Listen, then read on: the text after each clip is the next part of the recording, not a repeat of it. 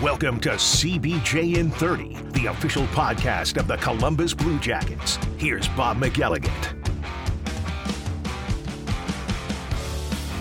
Another day, another injury, or two even. Welcome to the Monday Mailbag edition of CBJ in 30. Yes, two injuries for the Blue Jackets before they take on the Dallas Stars tonight over at Nationwide Arena. It all started in Boston on Saturday. Cole Sillinger was injured before that game was over and didn't finish the game. So Cole Sillinger being out is a little bit of a surprise tonight. Is not much of a surprise tonight. I'm getting ahead of myself. Can you believe it? I'm already ahead of myself. Where I'm at, I'm ahead of that. Weird, isn't it? Anyway, Cole Sillinger didn't finish the game against Boston. I guess it's not a surprise that he's out tonight. He's got an upper body injury. He is considered to be day-to-day. Boone Jenner is out of the lineup. This is the one that is a surprise. He is out with a hand injury. I remember the play exactly. It was in Florida against the Panthers. I'd forgotten what game it was, but when Brad Larson talked about it this morning, he talked about what game it happened in. In the Florida game, Boone was right around the right wing circle, either in the circle, top of the circle. Somebody took a shot from the blue line, and it hit him in the glove, hit him on the hand. And I remember immediately when it made impact, I panicked inside because Boone has had injuries before where he has gotten hit by a puck standing in front of the net, or just somebody shoots it and it hits him, and it's gotten him in the hand, and it's caused problems before. And I saw that happen, and that's the first thing I thought of. Uh-oh, I hope he's not leaving this game. And there was a whistle. He took the glove off. He flexed his hand. He stuck it back in the glove, and he finished the game. So, not a big deal, right? I forgot all about it. Then he came back, and he played the Tampa game. Not a big deal. Then he played in Boston, scored a really nice power play goal against the Bruins. Not a big deal, so I thought. But he gets back home, and he gets it looked at, and it is a big deal, or it's going to become a big deal anyway. So they decided they needed to take care of it right now and get things straightened out. So Boone Jenner is not only out for just tonight, he's going to be out for about a month, and that really stinks. I don't even need to go into the depths of how much that stinks for this team or what Boone Jenner brings to the lineup and brings to the dressing room. I don't need to go through that with you. If you're a hardcore fan, you've been around here for a long time, you know exactly what Boone Jenner means to this organization. If you're a new fan, you've been around long enough to already get the feeling of what Boone Jenner does for this organization. He's the captain for a reason. As Boone goes, so go the Blue Jackets in many cases. He is a tone setter for this team. He's a quiet guy off the ice. He does his work. He goes about his business. And when the game starts, he's going to give you everything he has for every shift that he plays. Just how it is. He is a lead-by-example guy, and now he won't be there to set the example. So what happens now? Well, what happens now is the Blue Jackets are forced to do something that they have been restraining themselves from doing for the last couple of months.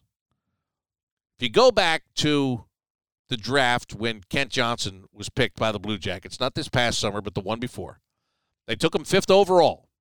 They took him as a centerman. But there were a lot of questions about Kent Johnson playing center. And most of the questions stemmed from the fact that he wasn't playing center at the University of Michigan. He was playing on the wing, and that he hadn't played center in a while. But they drafted him as a centerman. And from that very moment, when asked, the Blue Jackets would constantly and consistently say, we see him as a centerman. When Traverse City camp opened this year, the prospect camp, and then the prospect tournament, Kent Johnson was playing center. When the preseason opened, there were times early on Kent Johnson was playing center. Later in the preseason, he went to the wing. He's been on the wing ever since. It's not a surprise. This is a much better way to go about it with a young player. The center position is very demanding when it comes to playing defense. There's so much more responsibility that you have when you play in the middle of the ice. You've got to play a 200-foot game. You've got to be dishing the puck and shooting the puck in your end or in their end, and in your end, You have to be making sure that you pick up your guy and they're not dishing the puck and shooting the puck. You've got to. You are a focal point when you play center. So they took a lot of that responsibility away by putting him on the wing and just let him play. But now they're going to have to move him. And what I like here is that not only are they going to move him to the middle of the ice, but they're going to move him into the prime spot in the middle of the ice. Patrik Laine and Johnny Gaudreau are together again, as the song goes. They'd been split up for a couple of games. Last few games, Brad Larson has put them back together. He's trying to generate offense. Hasn't been getting a lot of it as of late. So he's put them back together. And Kent Johnson is going to go right into the middle of that line. It would have been very easy to take Jack Roslovic and put him in there. And maybe he does go in there. If things don't work out for Kent, Jack would be the next option. But they could have put Jack in there right away. But instead, they're going to put Kent Johnson there, and they're going to give him the opportunity to show what he can do. They're going to give him the opportunity to use his skill. They're going to give him the opportunity to show that he thinks the game the same way that Johnny Gaudreau does. They're going to give him the opportunity to make Patrik Laine a better player. There is a wealth of opportunity available for Kent Johnson starting tonight when he goes to the middle of the ice in between those two players. How are the Dallas Stars going to handle it? How is he going to handle them? What's going to go on there? It has the potential to be fascinating. I'm really excited about seeing Kent Johnson get in between Gaudreau and Laine and see what he can do, what he's going to do, what he will do. Very excited about that because there's great potential there. But as the saying goes, you don't buy groceries on potential, meaning you've got to do the job to get paid. And I'm looking forward to him doing that job. Now, he talked after the morning skate today about the opportunity, and, he's excited about it, as well he should be excited about it.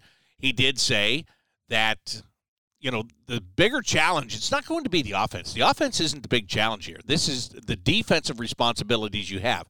There are more defensive responsibilities you have when you play center than when you play on the wing. And now you're going to have to do it against a team like the Dallas Stars, who can match up very well against you. And they are going to try to get their top players, their top offensive players, out there against that line. Now, Brad Larson will have the last change because he's the home team. But you can bet that, the Joe Pavelskis, who's having a great year, and Rope Hintz, who just got a big contract extension a couple of weeks ago, those kind of players they're going to try to get them out there. The Dallas Stars and their head coach, Peter DeBoer, he's going to try to get them out there against a line where you look at it and you have to wonder if you can exploit them defensively. And for Kent Johnson, he's going to have to be good down the middle defensively to make sure that that doesn't become an issue in this game tonight. He's not worried about it, and he's played the center position before. It's not like he never played there. He played there in Michigan. He played on the wing in Michigan, rather, but he's played the center position before. He's played a little bit in Michigan. He's played a little bit during the preseason here. He's not as worried about it as some others are. So, as I said, I'm looking forward to it. I can't wait to see it. We've been talking about this for weeks on end, about whether he should go to the American Hockey League and play as the number one centerman for the Cleveland Monsters, if he should get his minutes that way, if he should get his development that way. We've talked about, is he going to be a winger? Is he going to be a centerman? There's going to be a lot more answers after watching this game and the next game and the next game and the games that Boone Jenner is out. As Kent Johnson is put at that position, the questions will begin to be answered. So we're going to find out. Brad Larson also said this morning, remember back when Pierre-Luc Dubois came into the league and he was a winger, not a centerman, and he got pushed to the middle of the ice because of injuries, and then he just took off in that situation and never went back to the wing, still playing center, and he's a really good, dominant power center. So for Kent Johnson, here's his opportunity, and this is what he's been waiting for. He's not the kind of guy that would ever come out and say, yeah, I can't wait to get moved to the middle, can't wait to get more minutes in a game. I hope I get to play with Johnny Gaudreau. He doesn't do that. He's just a consummate pro when it comes to what he says, and What he thinks and what he says might be two different things, or they might not be two different things at all. Heck, I don't know. But I do know this. He's not a guy that's come in and said, yeah, I think I deserve to play on the top line. Yeah, I think I'm a guy that can work really well with Johnny Gaudreau. Yeah, I think I'm a guy that should be on the top power play unit. Yeah, I'm a guy that should this or that. He's not done any of that. He's come in, and as is his demeanor, he's been quietly going about his business. And he's done whatever they've asked him to do. I'm sure that there are games that he's finished and taken off his gear and wondered why he's only played 8 minutes a game. But he's not said anything. He's just gone out and done it, and he's done the best that he can do. And that's what I expect him to do again tonight. I think he's going to go out there and he's going to do his absolute best. Now, I talked to Johnny Gaudreau this morning about the way that they could read off of each other. And this goes back to a conversation I had with Jake Voracek a couple of weeks ago when Jake and Kent Johnson were playing on the same line, when I simply asked Jake, can you tell what he's going to do? And Jake said, well, I can't tell exactly what he's going to do, but I can tell you this. When I have the puck and I look at him, there's sometimes I think, I wish he would slide about a foot to his left. And he said, and then he does it because he just has a high hockey IQ. So I asked that to Johnny. I said, do you feel that that'll be a good thing for you? Because Johnny Gaudreau is a high-skill player. Kent Johnson is a high-skill player. And sometimes you get those two types of players on the ice and they read off of one another. One can tell what the other one's going to do before they even do it. And, Johnny downplayed it a little bit. He said he's a smart player, and it's not just what he's going to do tonight. It's going to be what Kent does over the long haul, and that he's going to get better and this and that. But I just do think that there is something to that, especially after talking to Jake Voracek, because Jake is such a no-nonsense guy that just, for him to say to me, there are times I wish he would do something, and then without me saying a word, he just does it. That tells me that Kent Johnson is ready to play with that type of a player on a regular basis. And this is no knock on the guys he's been playing with. And he's been playing with Cole Sillinger and Kirill Marchenko, all young guys. But there are times when Kent goes to make a play where I wonder if the other two saw that coming. I think a Johnny Gaudreau will see that coming. I think a Patrick Laine will see that coming. So, again, it's going to be fun to watch. I think it's going to be borderline fascinating to watch Kent Johnson get to the position that the Blue Jackets drafted him at, a position that they have repeatedly said, we think that he can be a center in the National Hockey League. We think that he can play that position. That's why we drafted him. He's going to be a centerman. Well, he's going to be starting tonight, and it's going to be a challenge against the Dallas Stars, as I said. Then you got Philly tomorrow. That's on the road, so the matchups are going to be whatever the home team wants them to be. And then you go into Chicago, which those two games seem like, on paper, it looks like this one is going to be the toughest one to adjust to out of the three. But if you go with that old baptism by fire theory, this is a good one tonight for Kent Johnson to get into and to play his first game in between Johnny Gaudreau and Patrick Laine. And again, he did it in the preseason. He said that. He goes, I played some of those games, in this position and briefly with those guys. But everybody's come a long way since then, especially Kent Johnson. He's come a long way between then and now, so looking forward to seeing this. Josh Dunn has been called up from the Cleveland Monsters. He's a big-body centerman. Brad Larson wouldn't commit to whether or not he's going into the game tonight or if he's just going to put Liam Foudy in the game and just kind of go with whatever he can there. So we'll have to wait and see how that whole thing shakes out. But Josh Dunn's been playing well in Cleveland. They always bring up the guys that are playing well. Now, it helps that it's that position. It's the center position. But he has been playing well lately. We've seen him. Remember when he first got into the league, he came up here and played at the end of the season. Again, he's big, which is a plus in the NHL. So will he get in there tonight? Will he not? I'm not sure, but we'll have to wait and see on that one. But so it's different. It's different today. You're coming off a road trip where you went 0-3. Like when I went in to talk to Brad Larson this morning, I was all prepared to ask him about how things have changed, where this is a team that's had so many problems in the second period of games. And if you look at the Tampa game, you look at the Boston game, that they have gotten through the second period really with flying colors. And it's the third period where there have been breakdowns, and it has cost them the game in the third period. But didn't even get to that because the dynamics have changed of everything. But they have. Look, it's not about moral victories. I know that, but they played Tampa well. It doesn't look like it if you just look at the final score, but they played Tampa well. They played Boston really well. And the same is true. You look at the final score and you see Tarasov gives up 4, and you think, well, they must not have been very good. No, they were good. They were good. They just weren't good enough against some of the top teams in the NHL. And Dallas tonight is another one of those teams. They're going to have to be really good in order to get the win at home tonight against Dallas. Speaking of Tarasov, he is going to start again. And it just tells you, and I asked Brad Larson about this before the game in Boston on Saturday afternoon.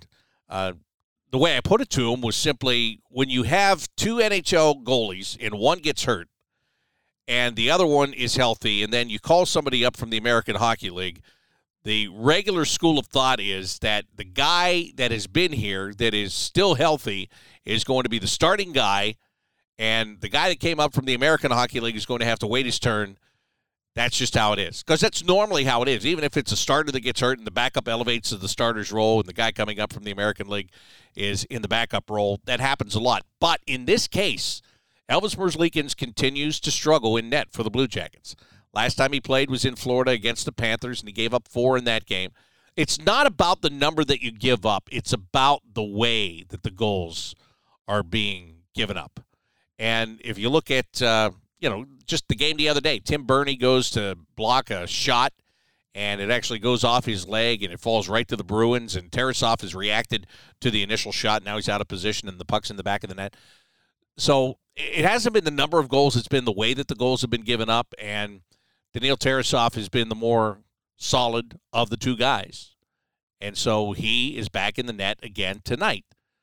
And that might be a little bit of a surprise, right? Because of the formula I just said to you earlier. Usually the guy that's in the NHL stays as a starter and the other guy has to wait for his turn. But Daniil Tarasov is making his turn come about more frequently because of the way that he is playing. So I would imagine Elvis will get the start in Philly tomorrow, being that it's a back-to-back with travel. And then by Friday in Chicago, who knows? Maybe it's whoever plays better today and tomorrow gets the opportunity to make the final start before Christmas. But I don't know how all that's going to work. But Tarasov he's getting good reps right now. He's doing good things. He is catching the eye of the coaching staff. So that's what we're looking at tonight with the Blue Jackets and the Dallas Stars getting together for the first time this year. Now, if you have a question for me, you can send it to me in a couple of ways. You can just tweet it to me at Bobby Mack Sports on Twitter. Or if you're live on Twitter Spaces, what you can do is you can request to be a speaker. And once you request it, and once I grant that request, then you can just come right on and ask your question live. It is just that simple to do. Let me show you how simple it is by allowing Jordan to do that very thing right now on Twitter Spaces, to come on, unmute, and ask the question. So, Jordan, welcome to the Monday Mailbag. It's good to be here. Sorry it took a little. I took maybe about a week off from being on the Twitter Spaces. So, well, you're allowed. There's no, you're not contractually obligated or anything, so it's okay. My question, everybody asks, even when I was looking on Facebook, and some people were talking to potential for Bo Hobart. Are those trades going to be realistic, or do you think it's not going to happen if one of our guys gets ever traded, when the trade deadline comes? I don't think when the trade deadline comes, this is a team that is adding. I think it is moving players out to playoff teams. I don't think it's adding. No, I didn't think so either. I kind of looked at it and I was like, you know what? I knew some people were asking some good questions, but, I like how Kent Johnson is. How do you think Kent Johnson's going to feel tonight against the Dallas Stars with him in taking Boone's spot? How do you think he'll do with Gaudreau and Lonnie? I mean, I think it's a 50-50. I mean, it's pretty good chemistry. I don't have a concern about the chemistry. I'm more worried about the defensive side of it and what kind of pressure he's going to be put on him in that role than offensively. I think offensively he's going to be absolutely fine. I think he's a really good puck distributor. He's got a guy that he can give it to on either side. That'll give him choices. As I was saying earlier, I think that high skill level players know how to read off of other high skill level players, and I think the three of them will match up pretty well when it's all said and done. Yeah, I really don't have any concern about them on the offensive side. On the other side, Kent's been playing the wing, and there are defensive responsibilities, but as a center, you really have got to be a 200-foot guy at both ends of the ice. So we'll see how that goes tonight. I think that's where he'll have to make more adjustments. He won't have to make offensive adjustments. He'll only have to make defensive adjustments tonight. Right. And even like with Tim Bernie, and of course, I got to imagine. I've been watching a few games where Bernie and Gudbranson are working together to kind of help Tarasov in some spots. I think, it's our defense that's got to maybe put a little bit of effort. And I think Brad's trying to tell him, we got to learn how to protect our netminder and protect the puck from ever going into the net. It's sacrificing the body right there. That's what I think our defense has to do, when you don't have Bean or you don't have Boquist on there. Or in that same situation, you got like a few guys that are hurt. You know what I mean? Well, yeah, and I think they've done a pretty good job as of late. And the combination that you just talked about, that pairing of Tim Bernie and Erik Gudbranson, I've liked them. I think Tim Bernie is. I know I just said that he had a puck go off him that resulted in the goal the other day, but he's trying to make a play, and I have no problem with a guy trying to make a play whatsoever. He's been kind of quiet back there, and I say that as a compliment to him, because a lot of times when you play the kind of game that he plays, the only time he's really noticeable is if he's making mistakes, and he hasn't made many mistakes. I think he's been good. Gudbranson's been very good for him. I think it gives him a lot of confidence to play with a veteran guy like that. Erik Gudbranson is showing that he plays better with more minutes. That's just the way it is. And they've been very solid. I've liked that pairing. I've liked the Gavrikov and Bjork pairing. The Andrew Peeke and Jake Christensen pairing they're fine, but I think if you're going to, for me, if you ask me to rank them, 1, 2, and 3 pairs, just based on their play, Gavrikov and Bjork probably get the 1, Gudbranson, Bernie the 2, and then Peeke and Christensen still trying to figure it out between them. But as they are figuring it out, they're still getting the job done. So I don't think sacrificing the body is a problem for any of these guys. I think they're doing a nice job of it. They're doing better. They're doing better than they did at the beginning of the year. There's no doubt about that. Absolutely better overall defensively than they were at the beginning of the season. So I think they'll continue to grow in that. And you mentioned Adam Boquist. He's skating again. I mean, he's skating with the team. He was on the ice this morning. He went on the trip. He was skating. So it looks like it's just a matter of time, probably right after the Christmas break, if everything goes well. Probably after the Christmas break is when he will get back into the lineup. And then that gives you, for sure, a power play point man. That's nothing against Marcus Bjork. He's done a nice job there. But the one thing that Marcus Bjork doesn't do much of on the power play is shoot the puck from the point. And when you shoot the puck from the point, a couple different things happen. Number one, you could get a goal. Number two, you could get a rebound. And you can get teams scrambling all over the place, and then you have some pretty good players down low once that scramble begins to take advantage and retrieve the puck and put it in the back of the net. So Marcus has done a fine job, but he doesn't shoot the puck very much, and he probably will the longer that he is in the league. Like right now, if I'm a young player and my job is to distribute the puck, and I look on one side and I've got Johnny Gaudreau, and I look on the other side and I've got Patrick Laine, I'm probably going to pass it to them instead of shooting it, because that is the job. But there are times where the other teams will make sure those guys are covered. They will take those options away from you, and the best option is to shoot. And I think as it goes along, he will shoot a little bit more. Adam Boquist, nobody will have to tell him to shoot. For Adam Boquist, he'll still have the options, but he'll shoot the puck because he's a very offensive-minded defenseman. He knows how to get it through, and if he doesn't get it to the back of the net, like I said, he can create a little bit of chaos in front just by taking the shot. So when he comes back, that'll give you a different element back there too. But I really, the defensemen at the beginning of the year, it was an issue. Then you got guys dropping like flies, and you have to call up players from the American Hockey League, and they're just trying to make the adjustments and do the best that they can do. And at that point, you're just kind of hoping for the best. But I think that they're getting more settled. I think that they're getting more reliable. and I think that I think it'll continue to get better with that group as we go along. Again, if you want to be on the show, if you're live on Twitter Spaces right now, just request to be a speaker, and I'll be happy to bring you on and let you ask your question. Charlie Go has this question for me on Twitter. He says, which call-up has made the most of the opportunity on offense and defense, and do you think the early season defense struggles just needed time to adjust to the system? They seem relatively fine now. So for the last part of that, Charlie, I was just talking about that. You know where I stand on that. Which call-ups have made the most of their opportunity on offense and defense? Defense, I think it is Marcus Bjork.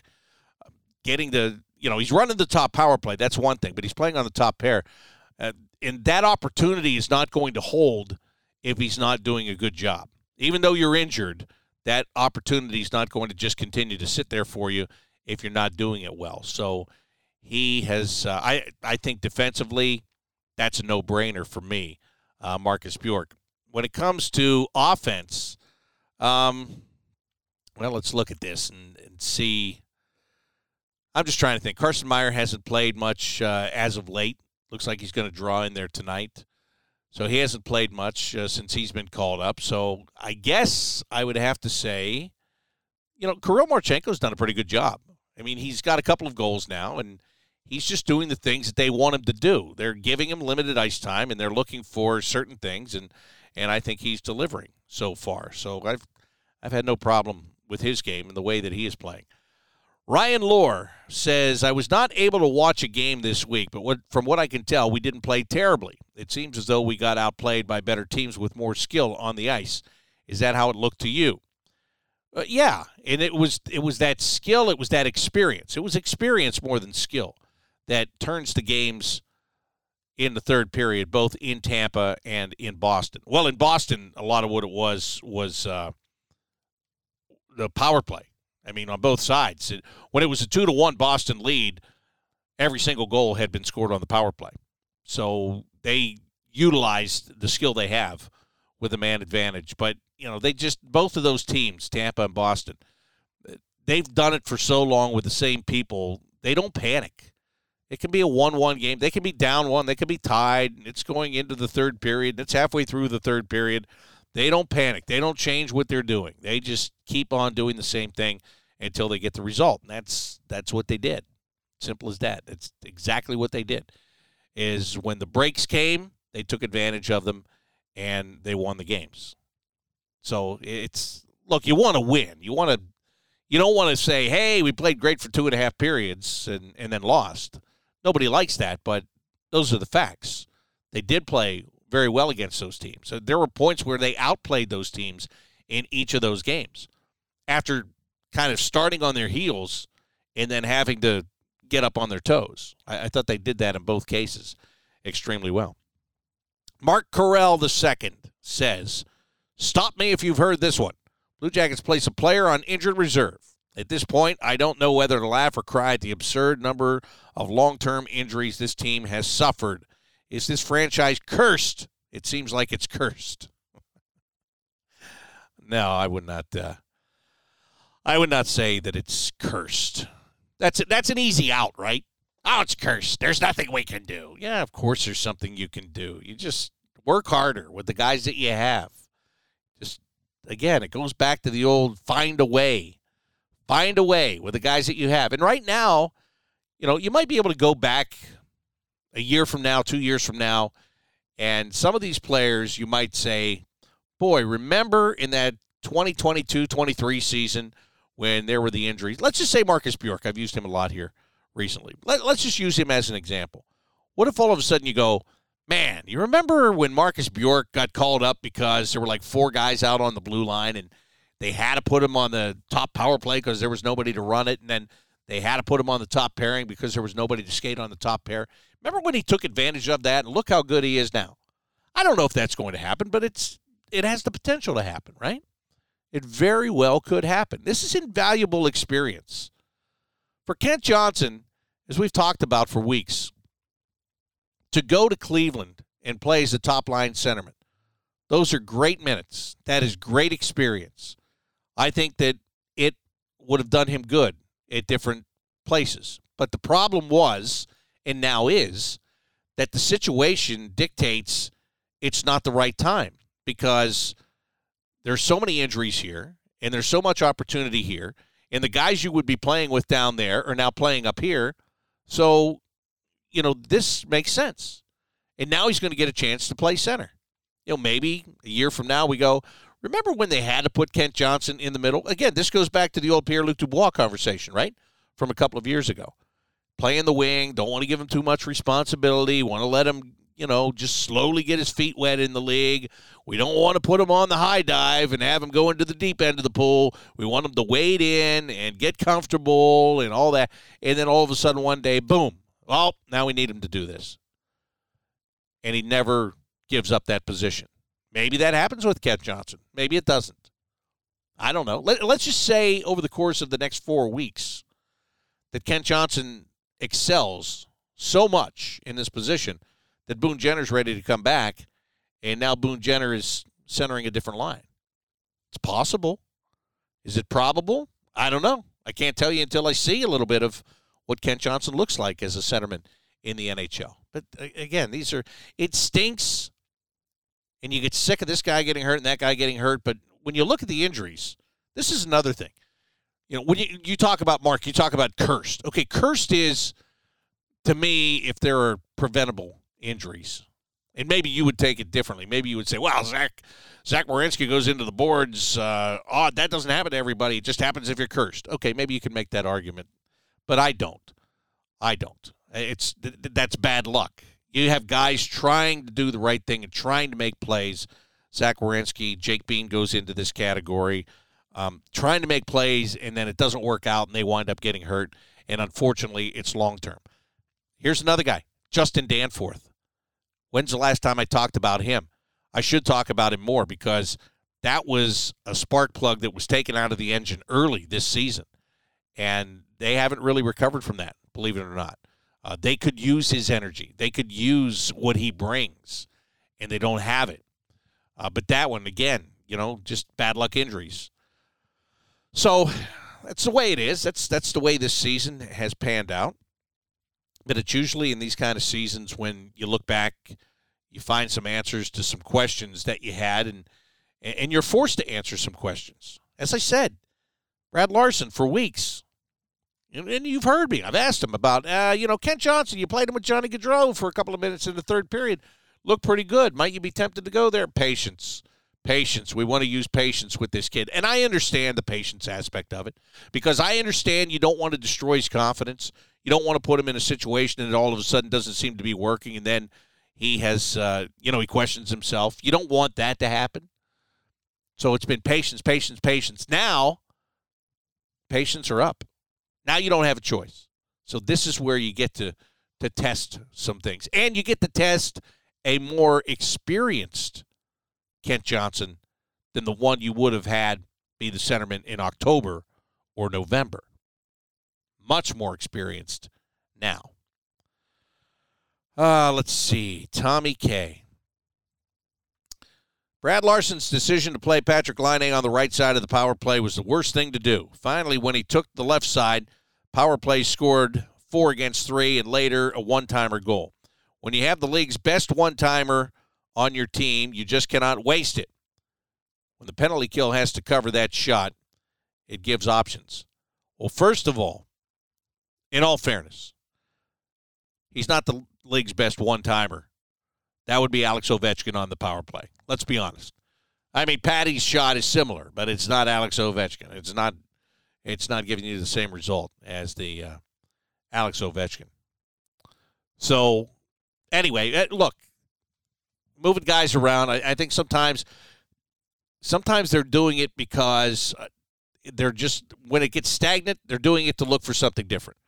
At the beginning of the year, they've asked Johnny Gaudreau to play on the side he's never played on. So when things aren't working, why not put Johnny back over where he was comfortable with? And you say, well, yes, it takes away Patrik Laine. Well, maybe you feel that Patrick is getting a little bit too stagnant personally and just doing the same thing, and now you put him over on the other side. He's got to work a little bit harder on the power play. And they can switch, by the way. There's no rule that says, hey, just set up here and stay here the entire time. Those guys are constantly moving from one side of the ice to the other side of the ice. So, I understand your frustration with it, but you understand what I'm saying too. You're not tied. There's not a rope around your neck tied to the board so you can't go to the other side. You read the situation, the old read and react, right? You read the situation, you can switch it around if the opportunity presents itself. Let me see. B. Spangenberg says, I always hear that so many scouts were in attendance at NHL games and which teams had scouts. Is there a process to notify teams or a requirement when scouts are attending? Or how do people know what team had scouts and how many scouts were at a certain game? Well, there's they notify the PR staff, so there's a seat in the press box. Like if I want to know how many scouts are at the game or what scouts in particular are at a game, like tonight, I'll go in and there's a board up in the press box and it has everybody's seat listed on it. So I'll just look in the section where the scouts sit and I'll look to see, who's there. Sometimes the number of scouts and what teams those scouts are from are a little bit overblown, because there are pro scouts that they're assigned to certain teams and they have to see the team so many times. So let's just say old buddy of mine, Ryan Caldwell, who was a defenseman in Syracuse when I was there. He's now a pro scout for the Winnipeg Jets.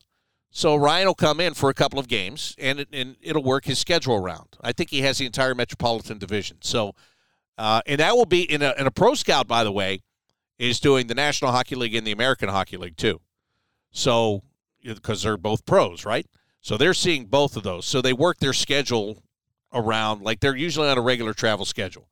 So maybe let's say Cleveland played a game yesterday and the Blue Jackets are playing a game today. Maybe he will hook those up. And what I'm saying is they're not always there because there's something going on. They're not always there looking at a specific player. Sometimes they are. But a lot of times, especially until you get closer to the trade deadline, a lot of times they're just in fulfilling their job duties, which is you've got to see a team so many times, and you've got to do reports on each team. Again, if you get closer to the trade deadline and you have a team that has a pro scout there and their general manager is there, okay, now usually where there's smoke, there's fire on that kind of thing. Or if you have a team that has two pro scouts there at the same time, because a lot of times what that'll be is the one has seen this team the entire year, and the other one might come in just to double check and make sure I'm seeing what I'm seeing. I want to bring him in because I want to make sure he's seeing the same thing that I'm seeing. Or maybe it's not another just pro scout, it's a scouting director that's coming in with the pro scout, so they can look at it and then both make a report to the general manager. Yeah, this is we agree on this. This is a guy I think we should go after.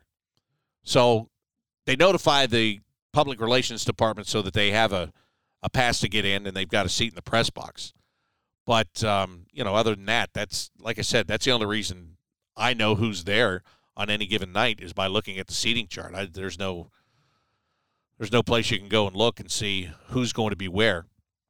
I mean, we were in Pittsburgh there 2 weeks ago, and Dennis Bonvie, who's he scout for now? He was with Chicago. I don't know if he's still with Chicago. Anyway, he's a pro scout, and he was at our game in Pittsburgh, and we were having a dinner in the media room, and he said he was going to be in Columbus the next night to watch our game against Buffalo.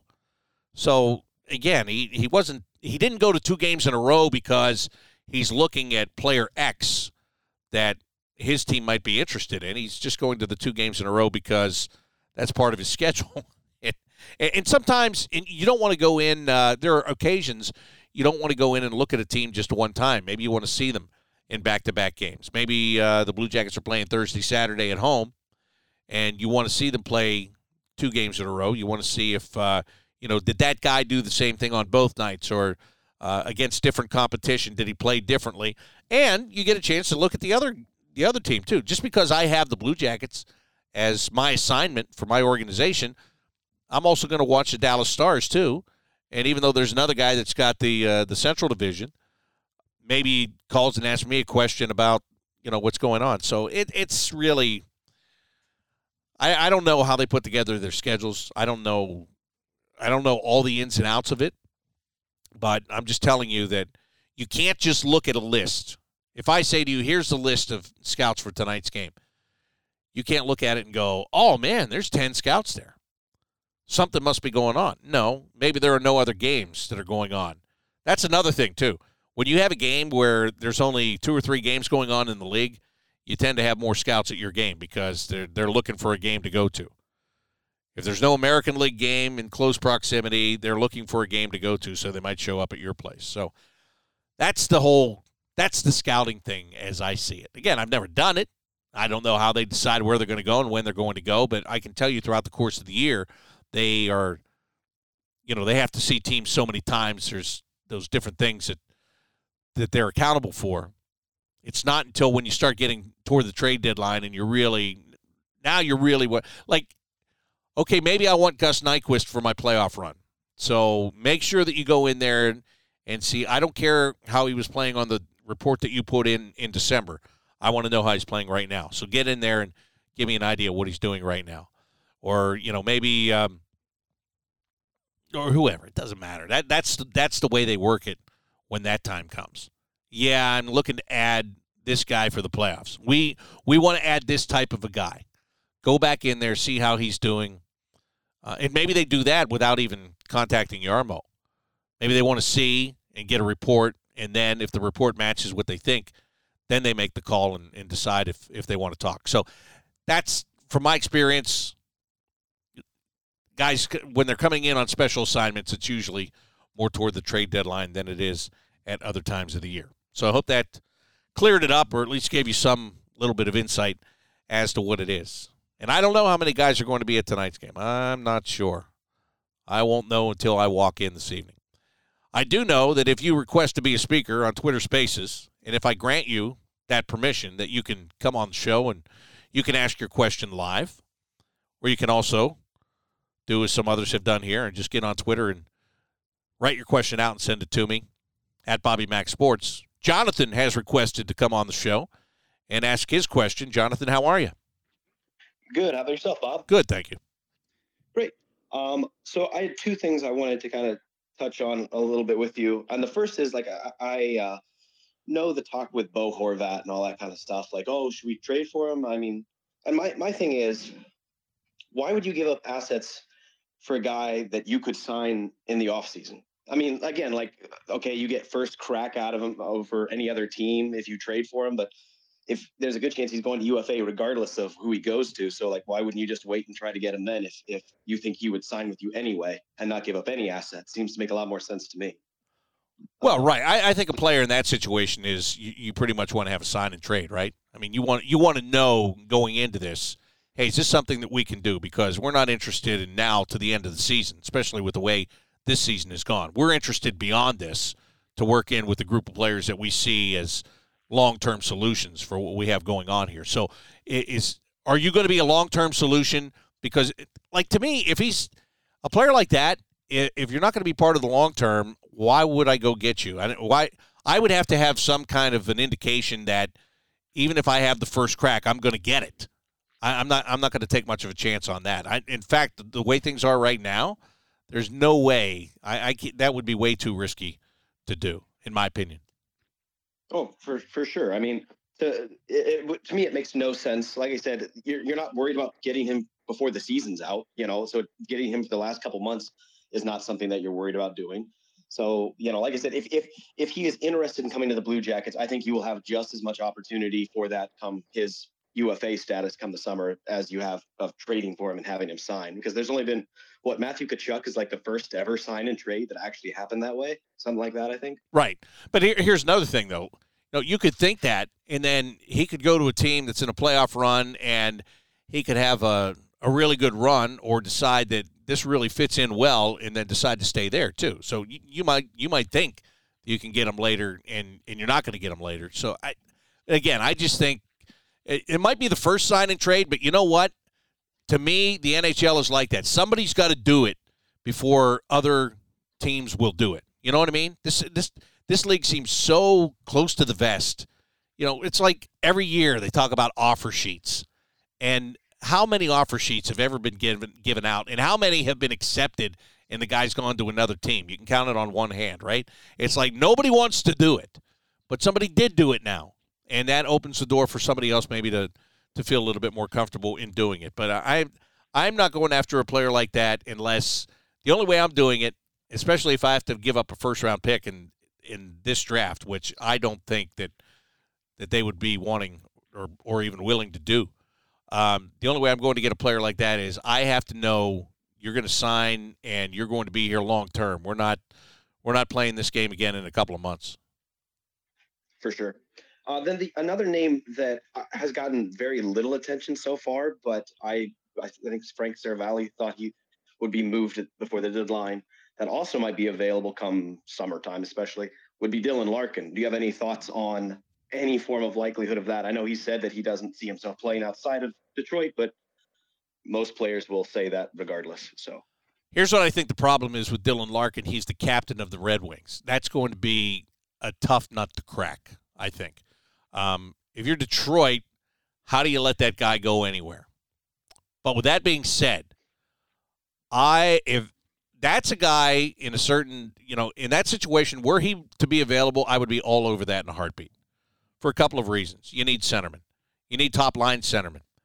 And his best friend already plays on this team. I think it would be a better sell having Zach Werenski here. Then I think that would give you an advantage that other teams wouldn't have. But I could you imagine, like, Steve Yzerman was the captain of the Red Wings, and could you imagine him going anywhere else or them not finding a way for him to stay there? And now he's the GM, so I don't know how that could possibly happen for him to move. But if he were going to move, that is a player that, personally, I'd love to have, and I think would work out really well here. Yeah, absolutely. Absolutely. And then the last thing I wanted to say real quick, I hope that the Jackets do well in the playoff, they're not in the play, the draft lottery, but it'll make me really sick if Chicago gets it after having 3 Cups and Taves and Kane, and then they just immediately get another, generational talent. I just, that thought just sickens me. Yeah, well, it might sicken you, but they're terrible. True. Also right? True. And they've been deteriorating for the last couple of years. Now they've just decided to be terrible. So it's not like it's not like they finished 14th and somehow they pulled a rabbit out of the hat and they jumped up to first. I mean, if they get it, they've worked for it, no doubt. For sure. Oh, thanks, Bob. All right, Jonathan, thank you. Thanks for being on the show today. All you have to do is request to be a speaker if you're live on Twitter Spaces, and I will bring you on, and we can chat. It's getting to the latter half of the show. I know it is because that's when Irwin usually makes his request. I think he. What do you like? You like to be the anchor man, Irwin? Like if you were in a shootout, do you want to be that third shooter, the guy that has a chance to send everybody home happy? Is that what it is? That's a possibility. That sounds good. Sure it does. How are you? Well, usually I just like to find out what everybody else has said first. I don't like to come in and repeat something that's already been said or already covered. Well, if you go first, then they have to react to you. Did you ever think about that? That could be true. That could be true.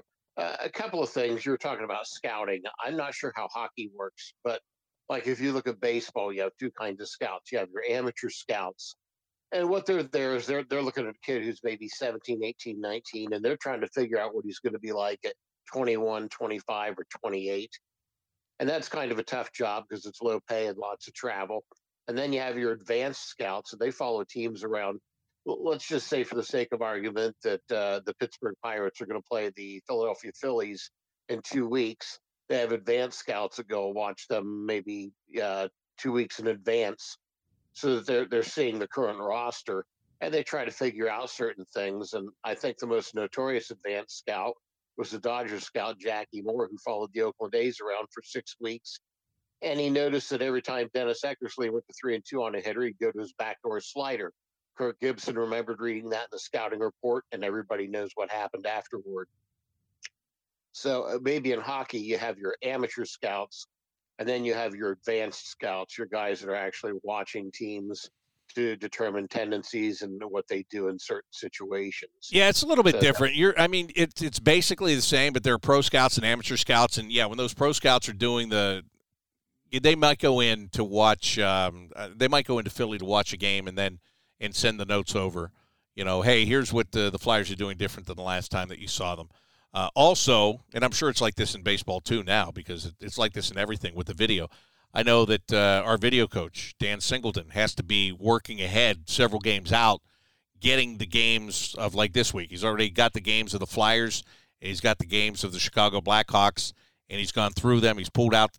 Each coach has a different situation that they are watching and they're studying, so that then they can get together and collaborate everything. So he goes through all of that video and separates that stuff, and he gets each coach sent out the clips that they need to see and prepare for that. So, yeah, it's very, very similar. I think baseball has they have more scouts. Like they've got the national cross-checkers, which those guys are a big deal, and then they report to the scouting director. Here, like I said, the pro scouting director oversees everything and but gets out and sees games as well. And then the amateur scouts, as you said, the amateur scouts in North America, they're working the junior leagues. They're in the Ontario League, and they're in the Western League, and they're in the Quebec Major Junior League, and they're watching the USHL and all of that stuff. So, it's very, very similar in structure. I think baseball just has it's been around longer, and there's more to it, and I just think they have bigger staffs, but it's all the same idea. right. Well, one thing that I think is true, whether it's baseball or hockey, they both have a minor league system. I think in both cases, teams tend to overhype their prospects. And I think it's, if for no other reason, to get the fan base excited. But what I'm wondering, and it's really a question I will ask you, Liam Foudy has played, I guess, in about 5 playoff games and about 40, maybe to 45 regular season games for the Blue Jackets. And to this point, we really haven't seen an offensive upside from him. Do you think we ever will? And how long do you think the Blue Jackets will be patient with him? Well, we haven't even seen a goal. Let's just be honest, right? I mean, he has. Well, we saw one in the playoffs. Yeah, but that doesn't even really count as his first NHL goal, believe it or not. It's just the way they keep the stats. Right. I'm getting to the point where I don't think you're ever going to see it. And how long will they wait? Through this year, obviously. Maybe he ends up in some kind of a package if somebody sees something from him. But he just seems to be a guy that's caught right now. He seems to be, to go back to a baseball reference, I always like to call guys 4A players, guys that can play in the American Hockey League, and they struggle to be consistent in the National Hockey League, same way. And I call them 4A because in baseball, you have your AAA guys, they play really well there. Then you get them in the big leagues. And, his coaches always told me, and this always happened in baseball, you'd see a guy who would come up, he would play a good game, and I'd say, why is it taking so long for him to get here? And they would say, well, just give him a couple of games. He'll show you why.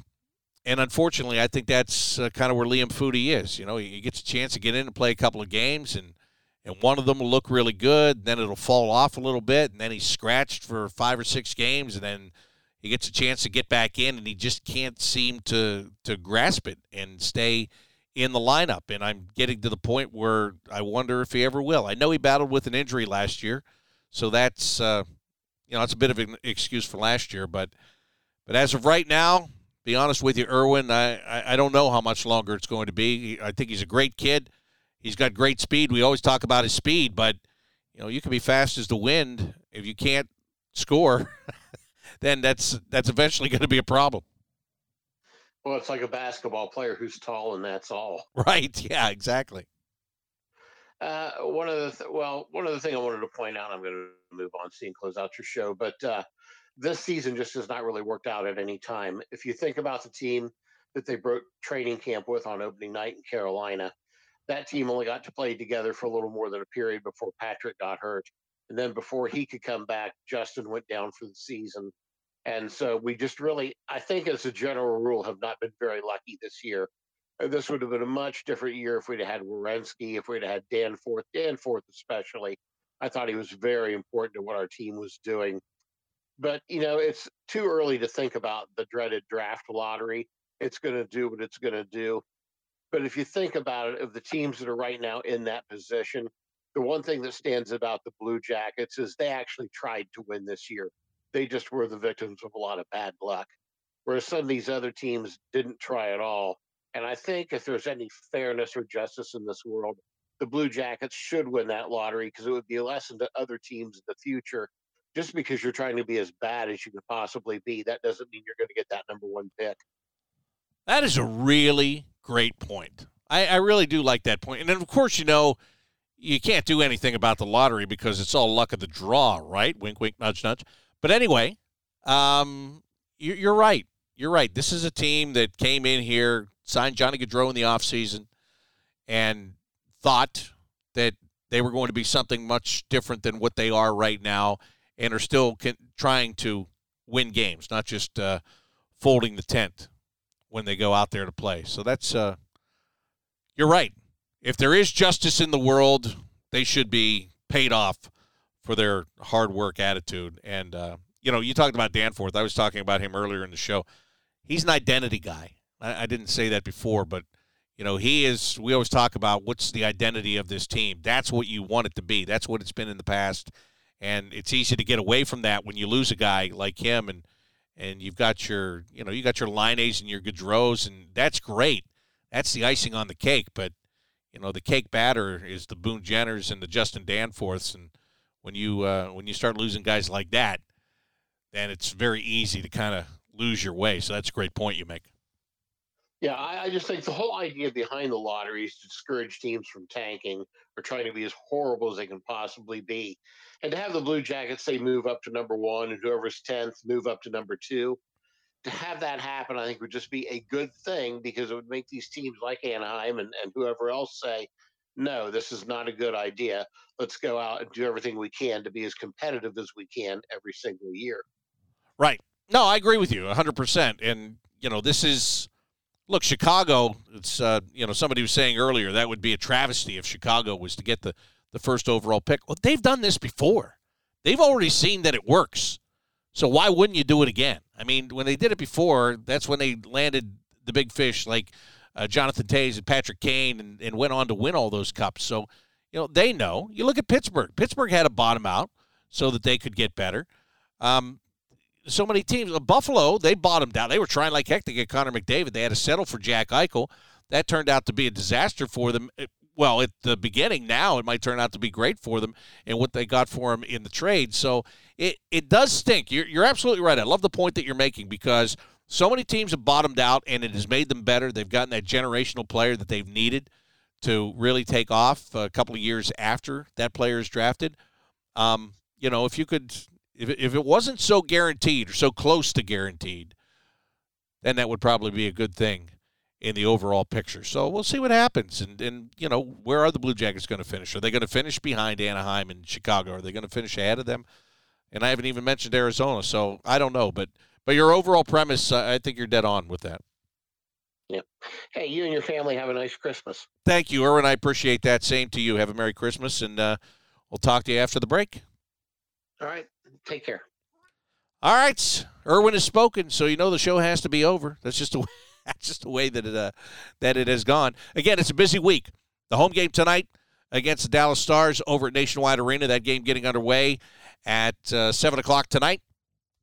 So make sure you come out for that. If you can't make it to the game, Dylan Tyre and I will have the radio broadcast for you. Dylan starts the pregame show at 6:30 tonight on the Blue Jackets Radio Network, and also at 6:30 this evening.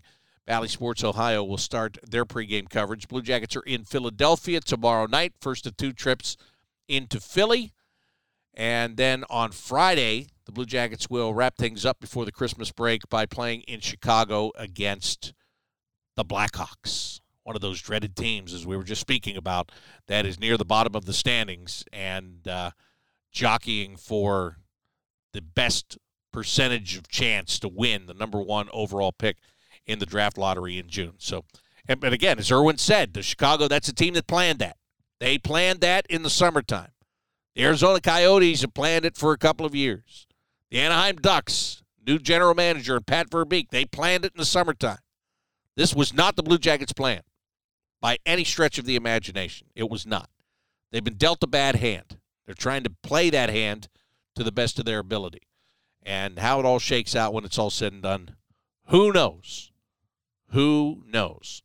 But, again, tonight, I think it's going to be fun to watch Kent Johnson in between Johnny Gaudreau and Patrick Laine. Very much looking forward to seeing that happen tonight as the Blue Jackets take on the Dallas Stars.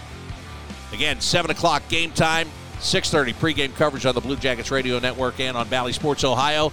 Have yourselves a very safe and a Merry Christmas. Happy holidays to you. Talk to you tonight.